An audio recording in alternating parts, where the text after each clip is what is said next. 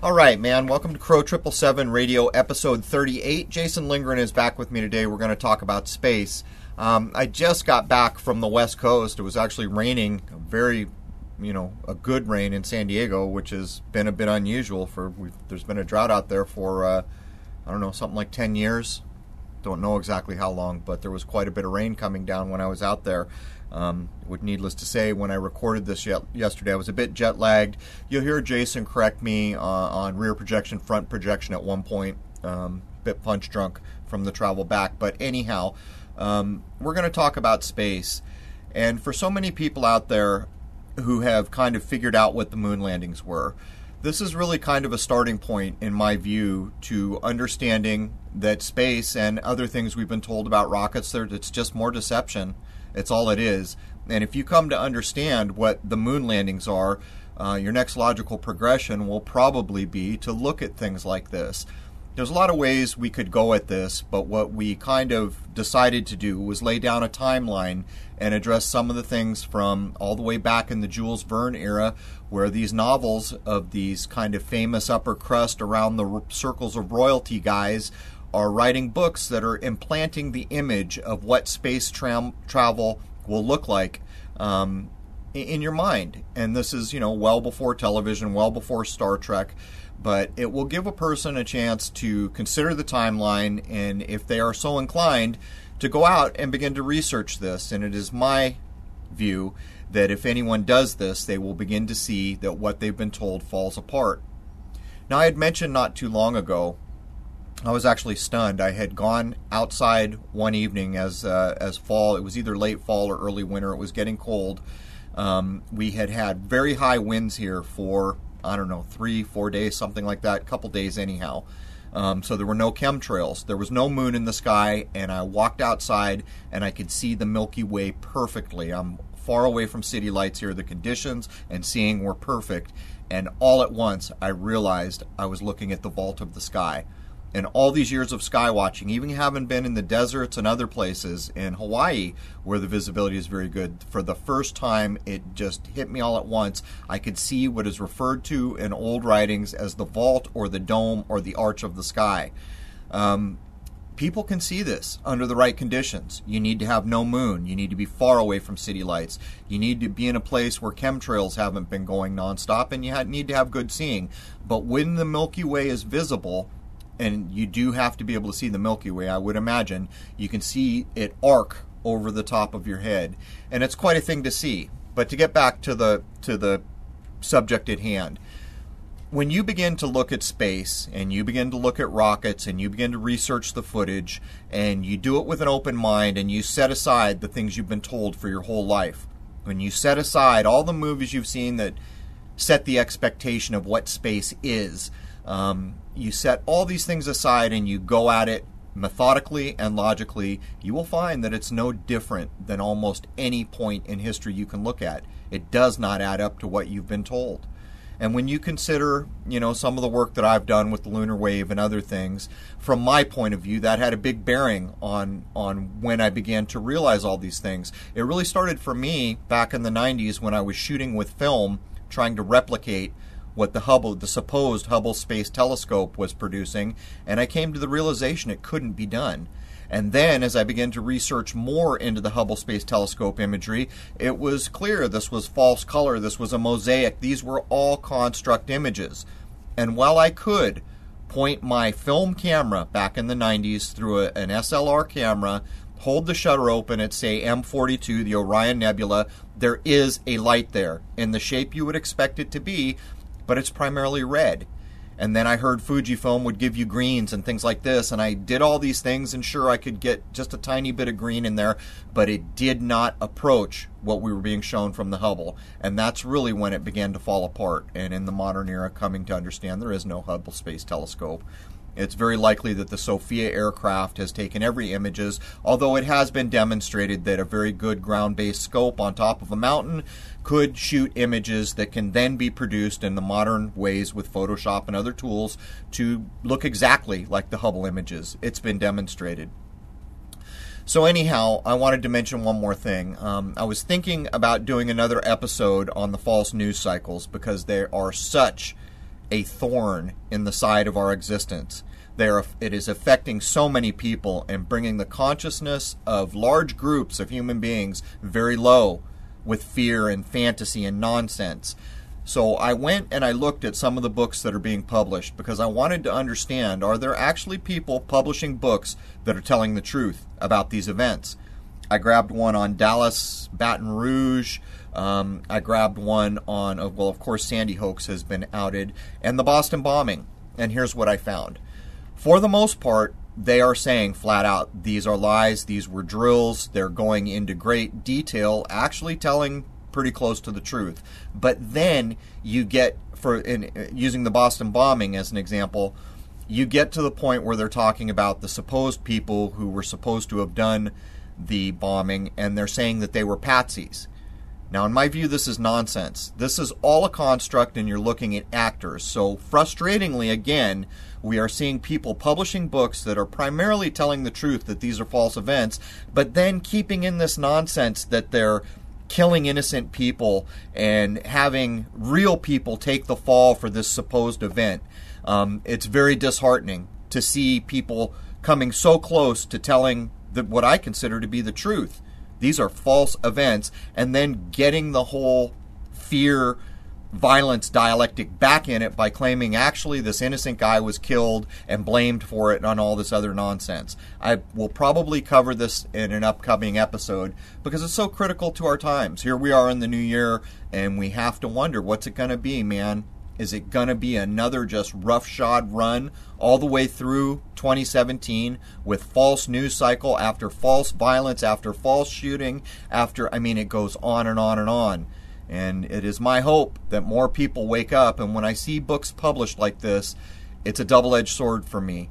While it is communicating to people basically that it is false, and probably in a decent way doing that, it never can get the whole story right, and that is such a frustrating thing because it leaves the taint of false violence, false death, and these other things on the stories. But anyhow, I came in jet-lagged, wanted to get this episode out because I needed to get an episode out, so I called Jason. We put together a list to walk through the timeline of space. This is not just a gimme for people. We're going to draw a timeline for people who truly want to understand something. If you take a look at the things we were talking about, you will come to the conclusion. I know you will. If you logically look at it and you set aside the nonsense you've been told your whole life, from schools to space agencies to everything else. And again, in my view, space agencies, all of them, they all share the vector logo in the vector symbol in their logos.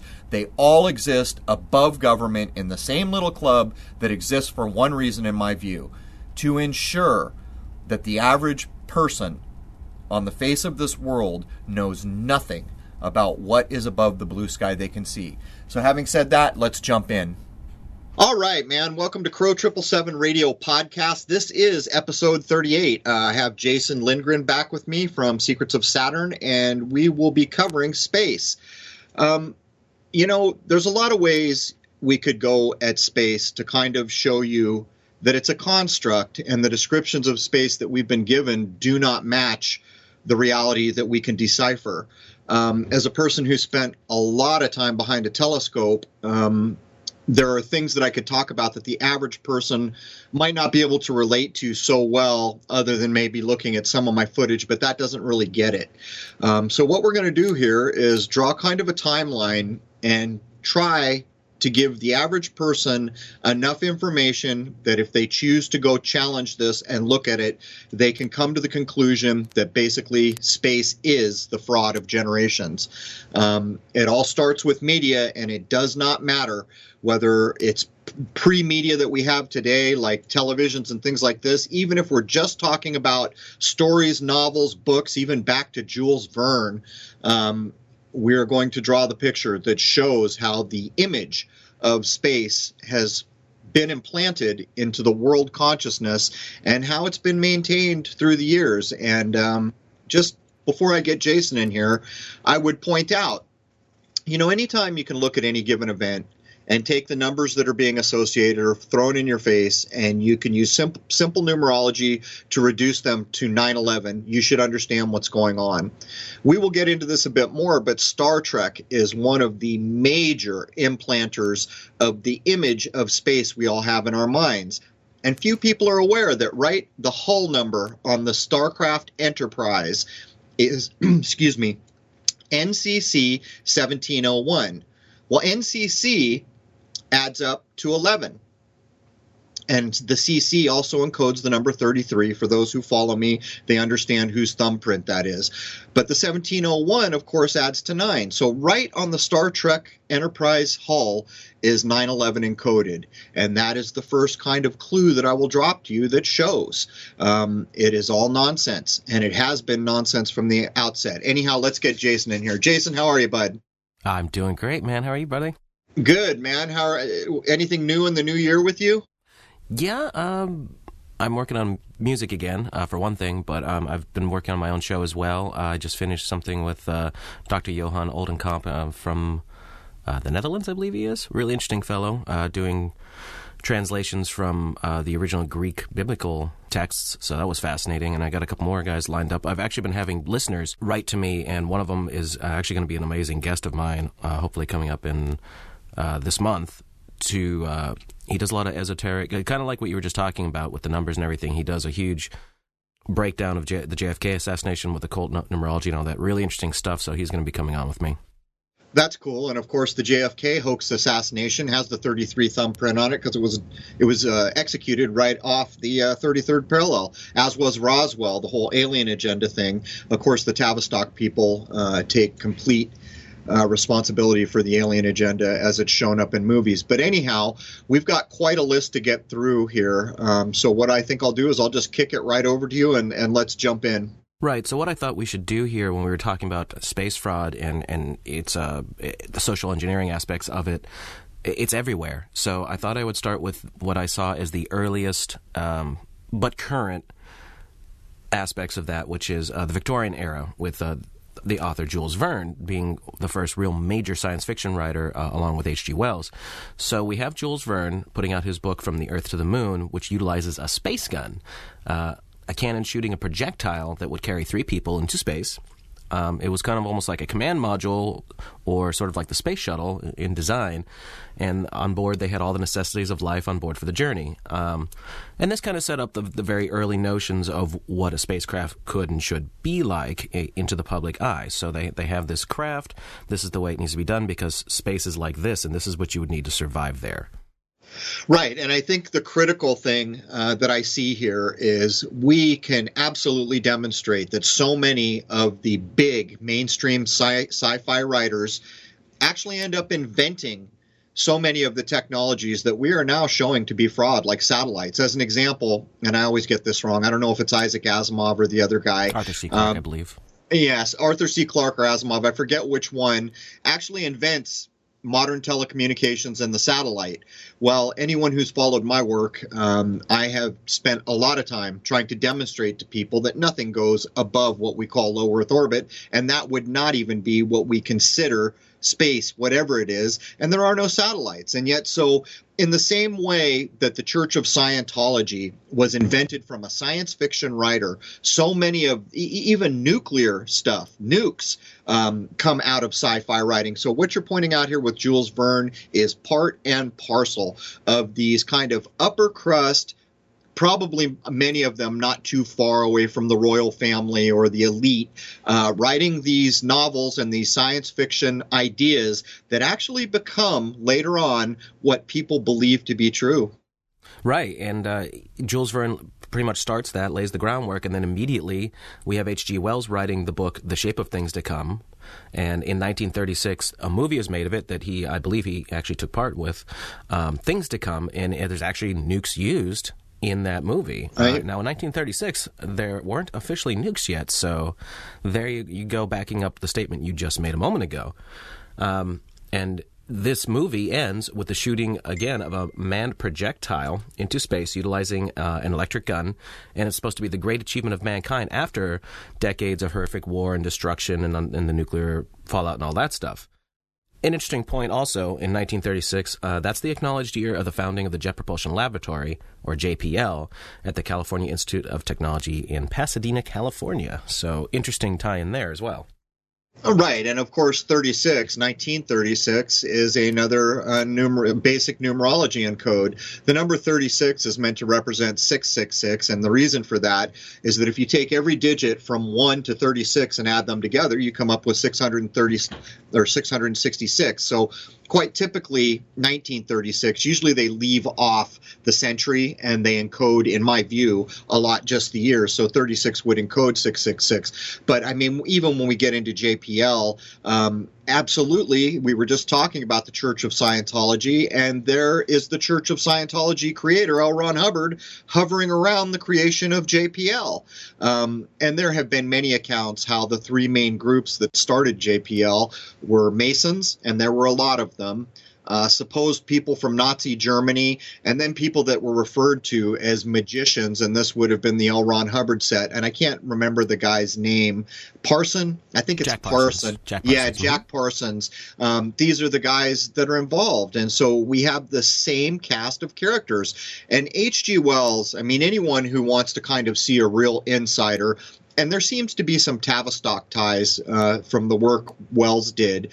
Do you know when he was born, by the way? Do you have any idea what era?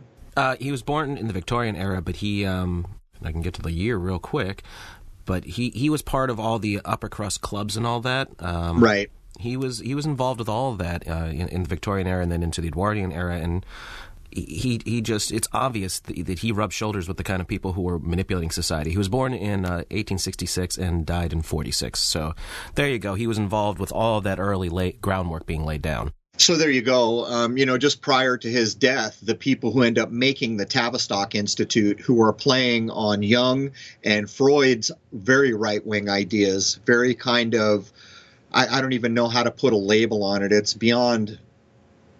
I don't even know how to label it. It's beyond what our ideas of Nazis would be. But they take these ideas and they start the mind sciences or the sociological sciences, which begin to program our existence. And many of these authors are, like the guy who wrote Animal Farm, Brave New World, 1984. All these people are in the sphere of influence of the people who are creating Tavistock. So when we think about JPL and we think about H.G. Wells, we're looking at part and parcel of the boys club who are fashioning the image of the reality that in the modern era the average person believes in, what space should look like, what it would be like to travel to a supposed planet, these ideas. That's what these people are up to.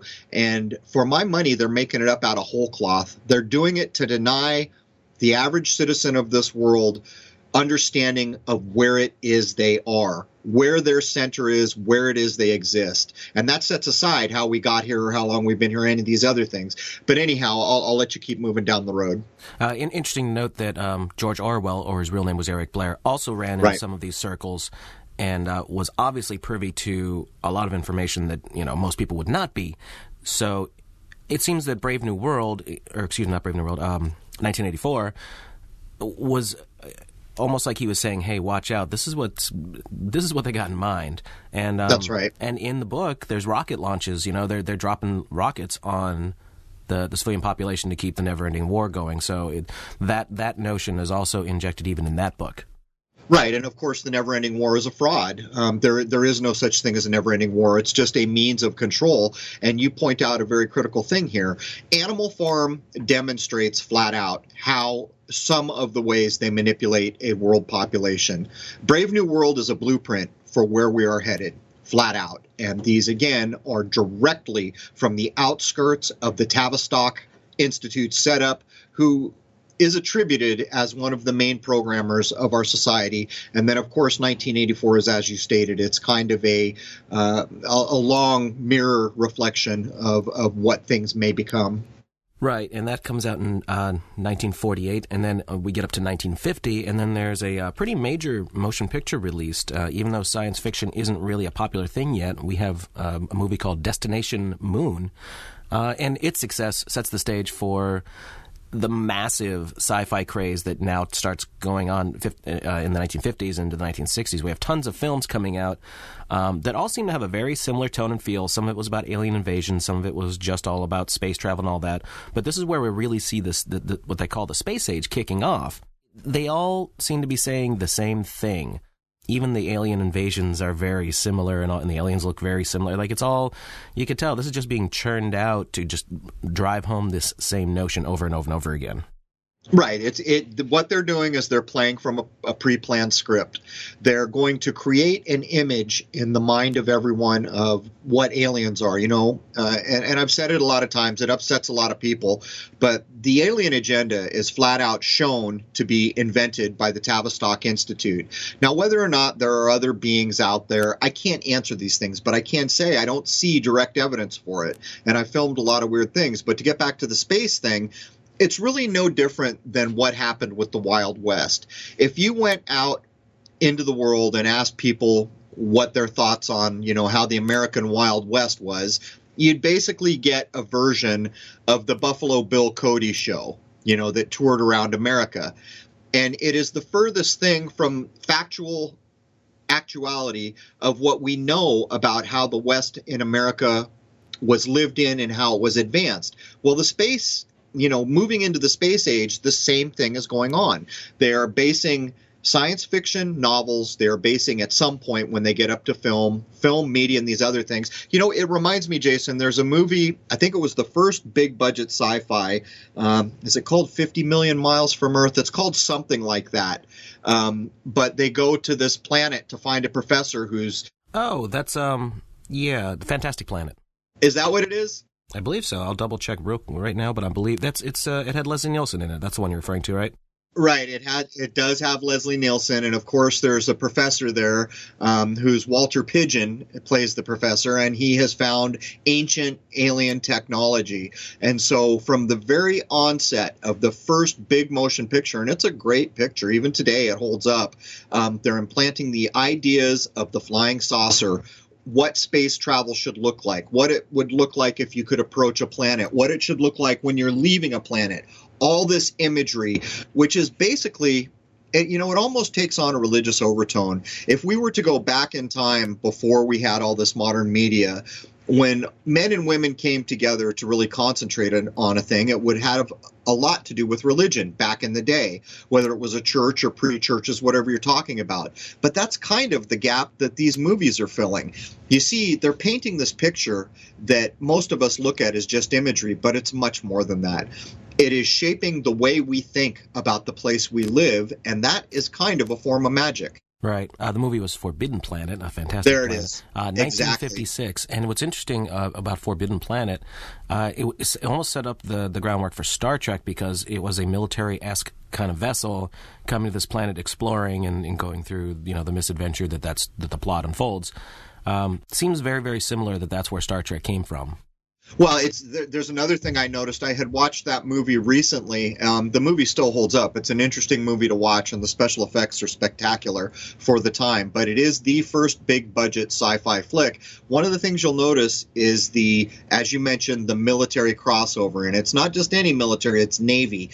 You will see so often that anything that has to do with space, like rocket ships or spaceships, are named after old sailing ships. Well, in the movie, of course, you have your bosun and you have your cook, and it is totally sea-oriented. And for people who have followed along, they would understand that actually our modern law system, of course, is heavily influenced by the idea of maritime law and admiralty law. But you can see these archetypes being built from the ground up all the way to, where you're pointing out, the 50s and 60s, as motion pictures begin to cover the space fraud.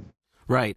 The 1950s and especially the 1960s, as we've spoken about at length before, seems to really be the massive shift in social engineering about where they're going to take things for the future. They have the huge visions of the past being portrayed. If you remember that they had tons of Wild West movies and shows and things like that. That was a huge thing in the 50s and 60s. And even Star Trek was supposed to be the wagon train to the stars because that was still hugely popular at the time. And as you stated earlier, they created an image that is probably extremely far from the reality of what really went on with the early pioneers going out that way.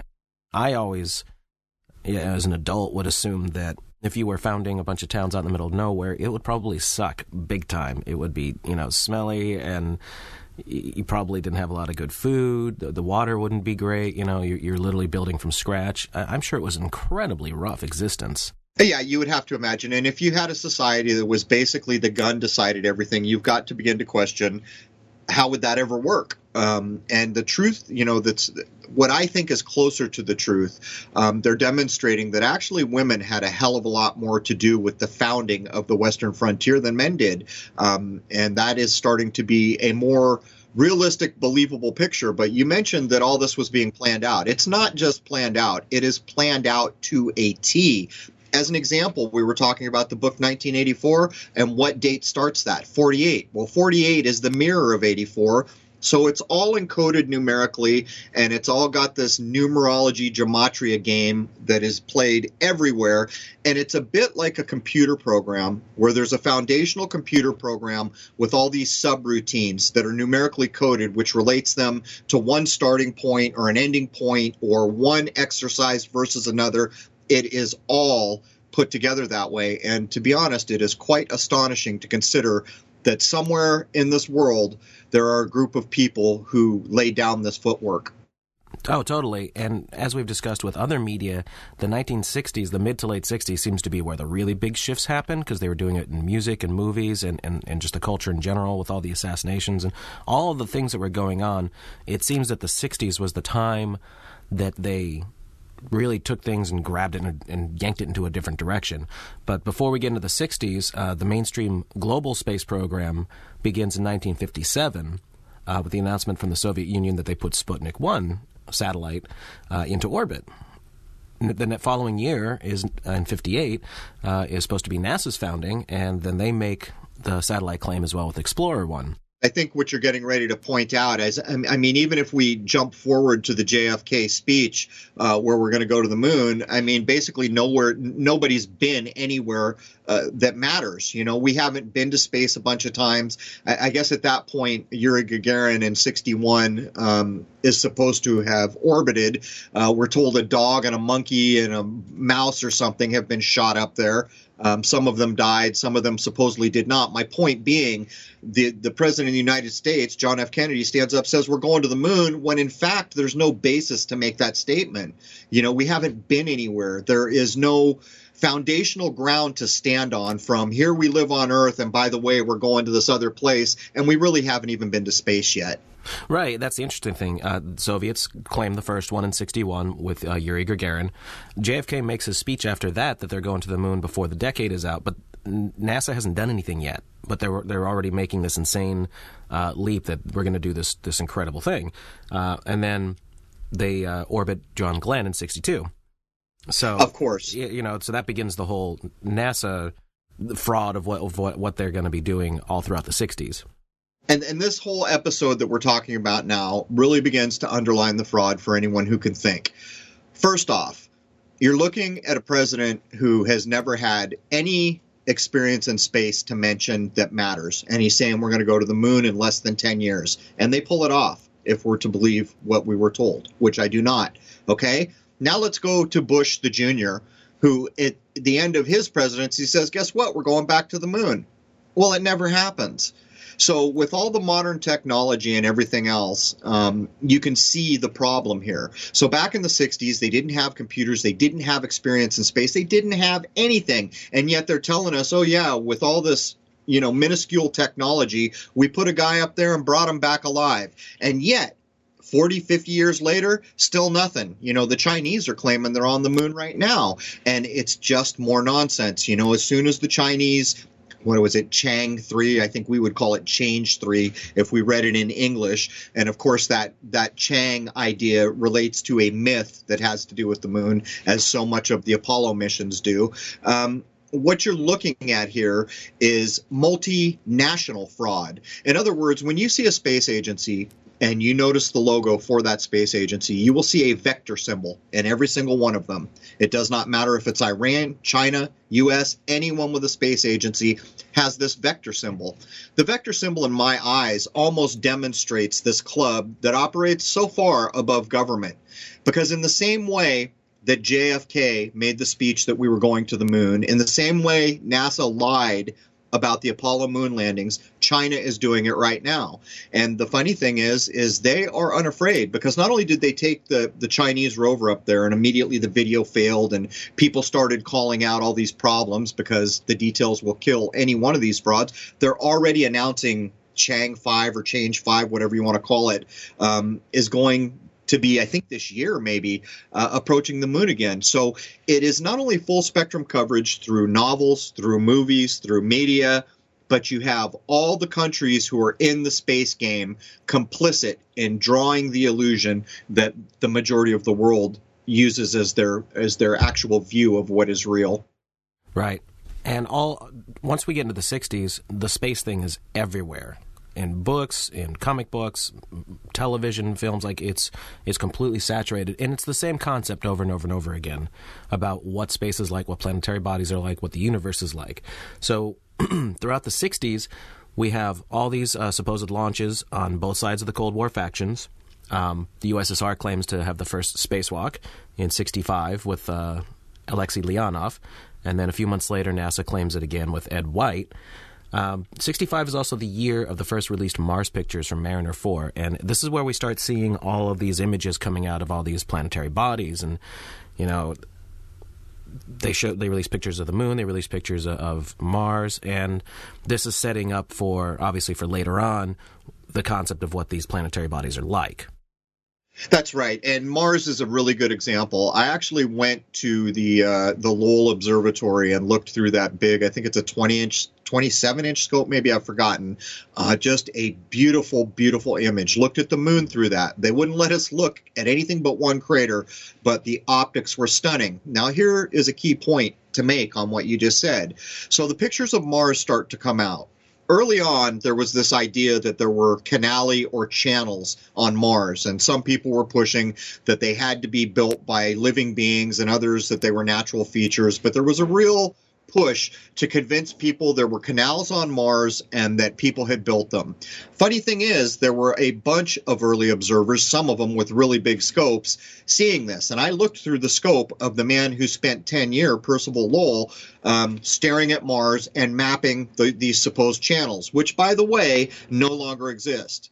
If you look up anything on Mars, you will see that, Lowell was seeing phantasms or these other things. But there were a couple other people, Giovanni was one, I've forgotten their names, who were confirming what Lowell said. As a matter of fact, some of them were predecessors to Lowell in this idea. Well, then all of a sudden, Giovanni, or one of those guys over in Europe, gets into the Royal Astronomical Society and gets given access to a 33-inch scope, and then he recants on the channels idea on Mars. And so this idea of Mars, the picture being seeded out to the world, persists until Lowell's death. And then they begin to recant, saying, there were no channels. It was a mistake. These people didn't know what they were seeing. And they even did all these experiments to show how people can hallucinate. But here's the rub. And I think it was 62 or 63. You can actually go into Google Mars. And I think it's one of the layovers you can use. There's a U.S. Air Force map of Mars that shows the canali, the channels. In the early 60s, this is still going on. So you can see how an image is produced and then, in this case, cast aside for a different image that we're now all supposed to believe in as Mars. Right, and for whatever reason, they decided that this is the image they're going to portray, and that's what they start bombarding us with. Yeah, I mean, there is no better example than Mars right now. I remember not too long ago, a year or two ago, when they announced there's likely water on Mars. Well, that happened, I think, on a Monday. Sometimes I get this backwards. So I'm going to say Monday and Friday. I think I've got them right, but if I get them backwards, I apologize.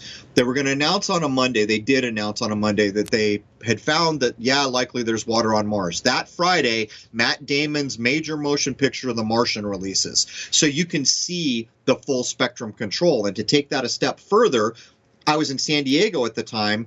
They began playing nonstop Elton John's Rocket Man, David Bowie's Space Oddity. This was going on across 3 or 4 rock stations in multiple rotations a day, and all these other kind of very popular songs that have to do with space. So you can see, even up to now, the push that's going on with Mars to get you to believe there is a place called Mars and we are going there. National Geographic has a television series going out on it. It is regularly showing up in National Geographic magazine, the Sky and Telescope magazine that I get just to keep track of what nonsense they're pushing this week is pushing it. So, I mean, it is literally an organized, full spectrum approach to put the image of what Mars and what a Mars mission should look like into the minds of the people. And I'm here to tell you, it's all fraud. We will never go to Mars, and Mars does not exist in the way it's been described to us.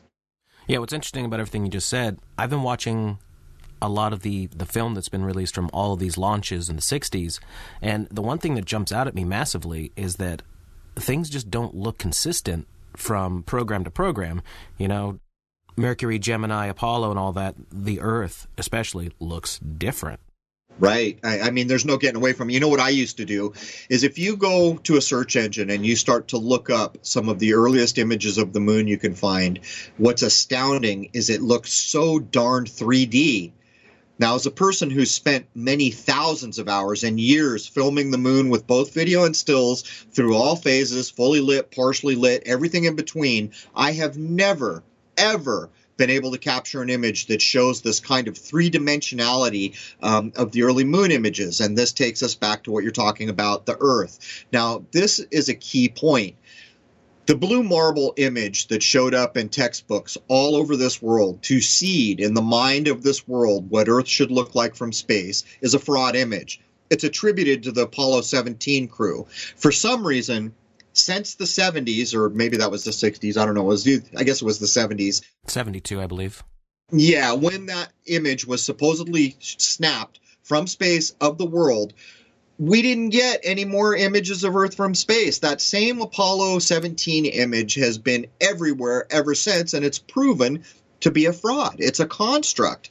There have been a couple other images since recently put out that show supposed Earth from space, but immediately the average eye can see that the land masses have changed shape and size and all these other things. So it's a crazy, crazy thing.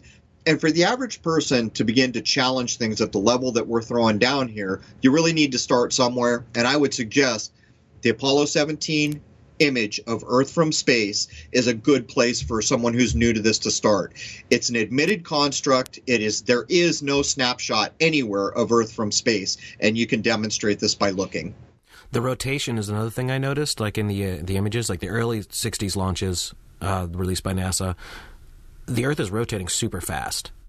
Right. You know, and it just doesn't look the same when you look at like the more modern stuff and you look at the space shuttle image, the last of the space shuttle launches and the ISS stuff that they show.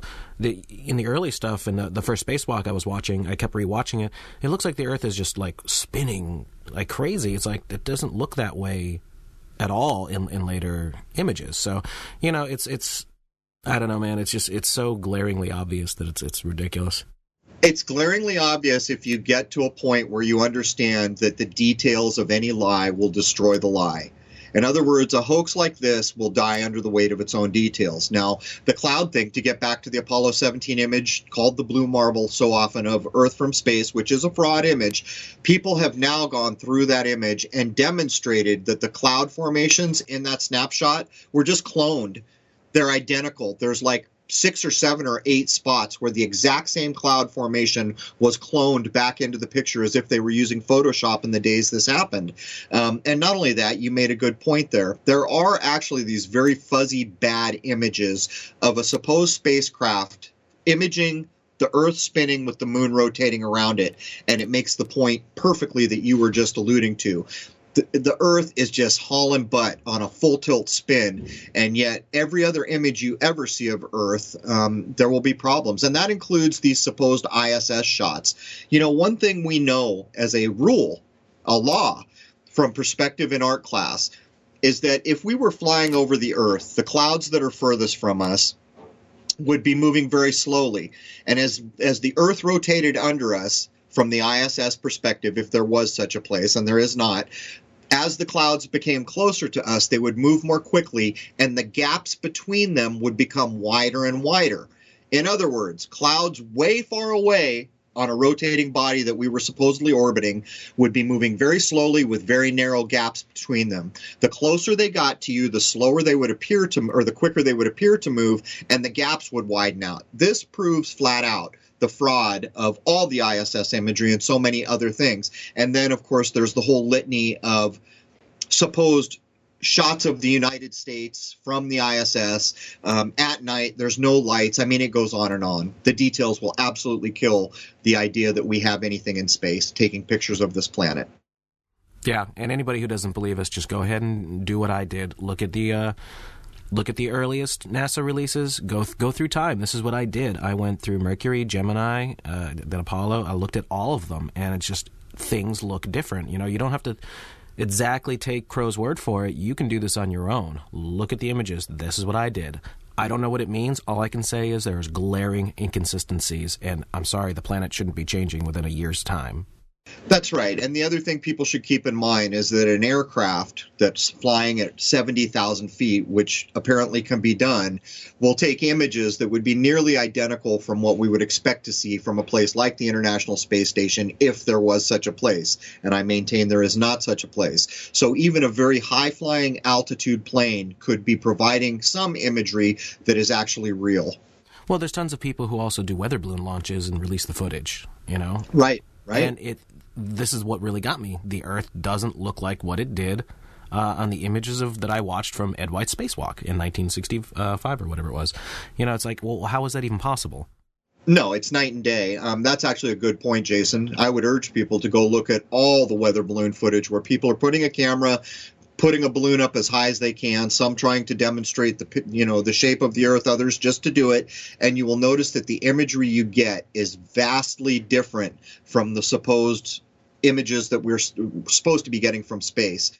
Now, going through the 60s, we come up to 1968, and this movie that is released in 1968, 2001: A Space Odyssey, there is a lot to say about it. Not only is it the absolute most amazing science fiction production up to this point. The effects were absolutely unparalleled for when it came out, and really nothing really touched it up until Star Wars in 1977. But this was made by Stanley Kubrick. The movie depicts man venturing to the outer solar system in regards to contact with basically what are alien obelisks. You know, the monolith, they are representational of the black cube, it would seem, symbolically. The one big inconsistency a lot of people don't realize, because a lot of people don't read anymore, in the book of this, written by Arthur C. Clarke, they go to Saturn. Right.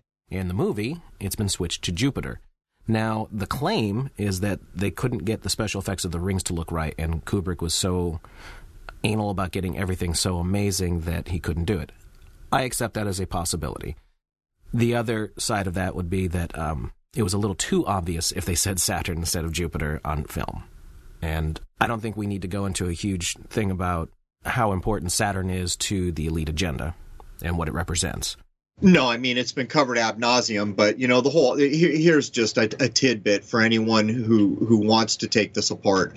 Did you know that at Ground Zero, in the 9/11 footprint where all the false flag event went on, the demolition of those two buildings, there is a hotel there called the Millennium, the Hilton Millennium, I believe it's called, and it is an actual reconstruction of the obelisk from Stanley Kubrick's 2001. Right, the proportions were done right, and that should just tell you something. Well, of course it should tell you something. But the thing about Kubrick was that it's been pretty demonstrated the amount of encoding he did in every movie he ever made. But in terms of 2001, very few people know. When it first was released, when the end credits rolled, there were all these thank yous and nods to NASA, to JPL, to all these places at the end of that movie who had helped make it possible. If you look at that movie today, every one of those credits has been lifted. But he went on to do another movie after that. I think it's called Barry Lyndon. Yes. So Barry Lyndon was done, and he wanted this to have a certain look. Did you know that he went to NASA and asked for this one-of-a-kind camera lens to get the look for that movie that made it so famous, the Ryan O'Neal movie, who plays the lead character? Kubrick went to NASA and asked for a special lens that only he could get and use, and it just demonstrates what's going on here.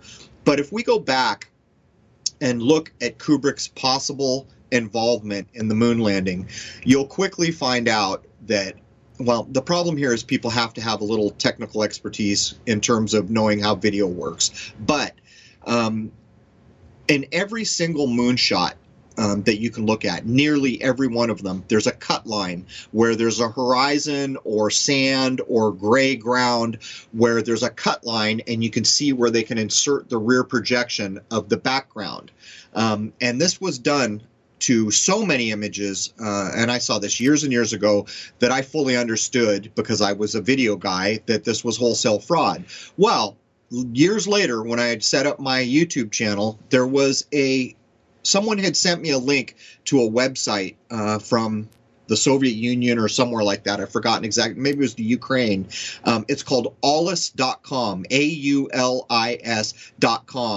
And there's a PhD there who worked for one of the big universities at one time, who took stereoscopic method and applied it to just tons of NASA images. And he flat out shows that all the moon landing imagery that we were handed, all of it, was shot on a soundstage. And he can show the formulas that he used to do the stereoscopic spectroscopy. I forget what it's called. It's a stereoscopic method where you take two images and blink them, and it allows you to do the geometry basically to determine how far things in the background are. One example was that there was a shot taken where the mountains behind the supposed astronauts was supposed to be 5 kilometers away. He did his method, shows the formula so that it could be replicated any day of the week, and it's basically something like 500 feet away. This is incontrovertible evidence. This is math. You can't really argue these points, but I think that just the fact that they ripped out all the NASA credits from 2001, and then his next movie, Barry Lyndon, he goes to NASA to get, a lens that no one else in the world could get, is pretty damning on the face of it. Oh, it totally is. Now, there is no direct smoking gun saying that, yes, Stanley Kubrick was in bed with NASA and faked the moon landings. What there is, however, because I've looked into this quite a lot, there is so much circumstantial evidence that it's almost incontrovertible. So the production of 2001 takes place over 4 years. It also takes place at the same time as the development of the Apollo program. Exactly. And you're correct that at the end of the original release of 2001, there are tons of credits with all these NASA people, and there's actually pictures of it too. They were flying back and forth from where 2001 was being filmed in England and to the United States. Now, Arthur C. Clarke was there as well. He's a known insider with a lot of the elite crowd and all that. So there's all this, what seems to be dirty dealings going on between all these people. Now, whether Stanley Kubrick was just a brilliant movie maker and they got him involved, or whether he was involved with things on a higher level, nobody really knows. But his last movie, Eyes Wide Shut, certainly kind of gave us a hint that he at least knew about a lot of the evil crap that goes on. Well, even in The Shining, Jason, I mean, there's the shot in the hallway of the little bit. Here's a couple things when I had researched The Shining. I had done this right as the movie, I forget, Room 223, I don't remember the room number, but there's a movie documentary that breaks apart The Shining that shows what Kubrick was up to.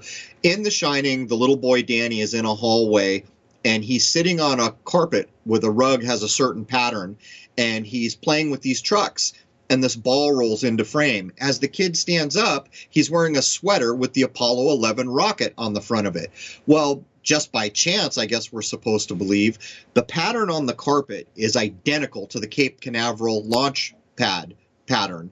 And this goes on and on in the movie The Shining. There's another portion where there was a 1960s Tang commercial that ran in the 60s in black and white and color on TV, where a can of Tang is eclipsed, so the shadow makes the front of the can of Tang look a certain way. At one point in The Shining, Kubrick, who was known to set his sets up very particularly, had all these cans of Tang lined up so that they were eclipsed in exactly the same way, so that the appearance of the front of the Tang can matched perfectly the Apollo 11 Tang commercial. Right, and it is documented fact that Stanley Kubrick was obsessive about getting his shots exactly the way he wanted them. He would literally, every single detail he would decide ahead of time and would do reshoot after reshoot after reshoot, and a lot of actors have said that it was quite grueling to work for him. A lot of people did it because they respected him so much and knew that what came out afterwards would be a masterpiece. But it is absolutely known that if it was shown in that shot, he put it there exactly the way it is seen. That is what he wanted. The mere fact that the little boy Danny is wearing an Apollo 11 sweater, that was decided by Stanley Kubrick, and the way it's seen and all of that was absolutely decided specifically by Stanley Kubrick. That's right, and they have the little boy stand up, making it look like the rocket is leaving the launch pad. The pattern on the floor exactly matches the Cape Canaveral thing. But in my mind, to cut to the chase here, there is no doubt that what 2001 was about was to get the technology in place that NASA needed to fake the moon landing.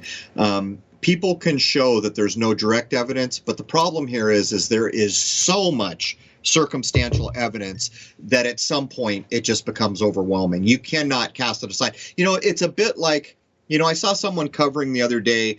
They have what do they call it when a museum takes an artifact and they put it on display and they make sure it's all taken care of? I forget the word for it, but Neil Armstrong's suit, the one that stepped on the moon, is on display. Did you know that people are now demonstrating, if you look at the bottom of the boot on that suit, it doesn't match the footprint that he supposedly left on the moon? It goes on and on and on. There's no getting away from it. Yeah, I'd love to have that. I'd like to have someone actually get that and say, like, without a doubt, maybe walk up with an iPhone or something like that, get it all on film, and be like, hey, this is what they're claiming, and here's the picture of the moon. Like, let's definitively knock that one out of the ballpark. I think it's pretty much been done. I mean, because at some point, if they understood it was going to be a problem and they changed it, there's going to be images of the suit before it's changed. Although I imagine they'll probably create some elaborate story how there was some other part of the uniform that we weren't aware of, or who knows. But it's these details that just completely demonstrate that space travel in the era of the moon landings is a complete farce. It's just made up nonsense. Now, to tie up the 2001 whole situation, there's a very excellent documentary. In fact, there's two of them, and I think a third one is coming out by the researcher, author, filmmaker Jay Weidner, and I've seen the two he's released, where he goes into very specific details about all the things we just discussed. And what it comes down to is Stanley Kubrick was the master at what was called front screen projection. And what that is, This was the precursor to blue screen and green screen techniques that would start coming into heavy use in the 70s, which was more effective and basically less of a pain in the ass to do. You could do a lot more with it. And what it was is you would have an image projected behind the actors so that you could have actors walking around in front of it, but it was really close to looking almost perfect. And this technique is used repeatedly in 2001: A Space Odyssey. And what Jay Weidner and others have demonstrated is that the same techniques where they have to hide the screen line, right, with, on set, you would have to have something covering up the fact that there's a screen behind the actors. Well, what's demonstrated over and over and over again is that you can tell where they would have done that in the moon shots. That's what I was pointing out, what I was calling cut lines. So basically what Jason's saying, and just so people understand how this technology is used, you've seen it a million times in old movies. Let's take any 50s era movie where the people are driving in a car. They're sitting in a car that's not moving, and there's a front projection going on behind them. So there's a screen behind the car that shows all the traffic and everything going on to make it look like the car is moving. The image is projected onto the screen through the back of the screen so that everyone can stand in front of the screen without the projection getting in the way. I hope I described that properly. Well, actually, you're getting those wrong. The 50s style is called rear projection, and if you look at it, the film is several generations older. That's why it looks kind of washed out and the lighting doesn't match up. The big thing about front screen projection is you don't have that issue. That's why it's almost perfect. Right. So very few directors had that technique down, especially to the effect that Stanley Kubrick did. So that's one of the big, massive circumstantial pieces of evidence that's used, is that he did this so well. And a lot of people didn't know that yet in the 1960s. And actually, that's a good point, Jason, because when you look at the movies I was just pointing out, the appearance of it is a bit more fuzzy. It looks, I mean, if you concentrate on it, it just doesn't look as sharp as the rest of the picture. And then when you do get up to the front screen, it looks a lot closer. It's harder to pick out. But when they're doing it on the moon footage, I mean, there are very few images when you can't see a horizon line or a set of rocks or something that ends up being the cut line, which would hide the bottom of the screen. All right, man, that is the first hour of episode 38 with Jason Lindgren in space. As we get into the second hour, we cover so much, and we get into Kubrick and all the things that we were just mentioning, and we go right down the timeline up into the modern era. It's a good show for those who truly want to take a look with an open mind and know something. So there it is. Cheers.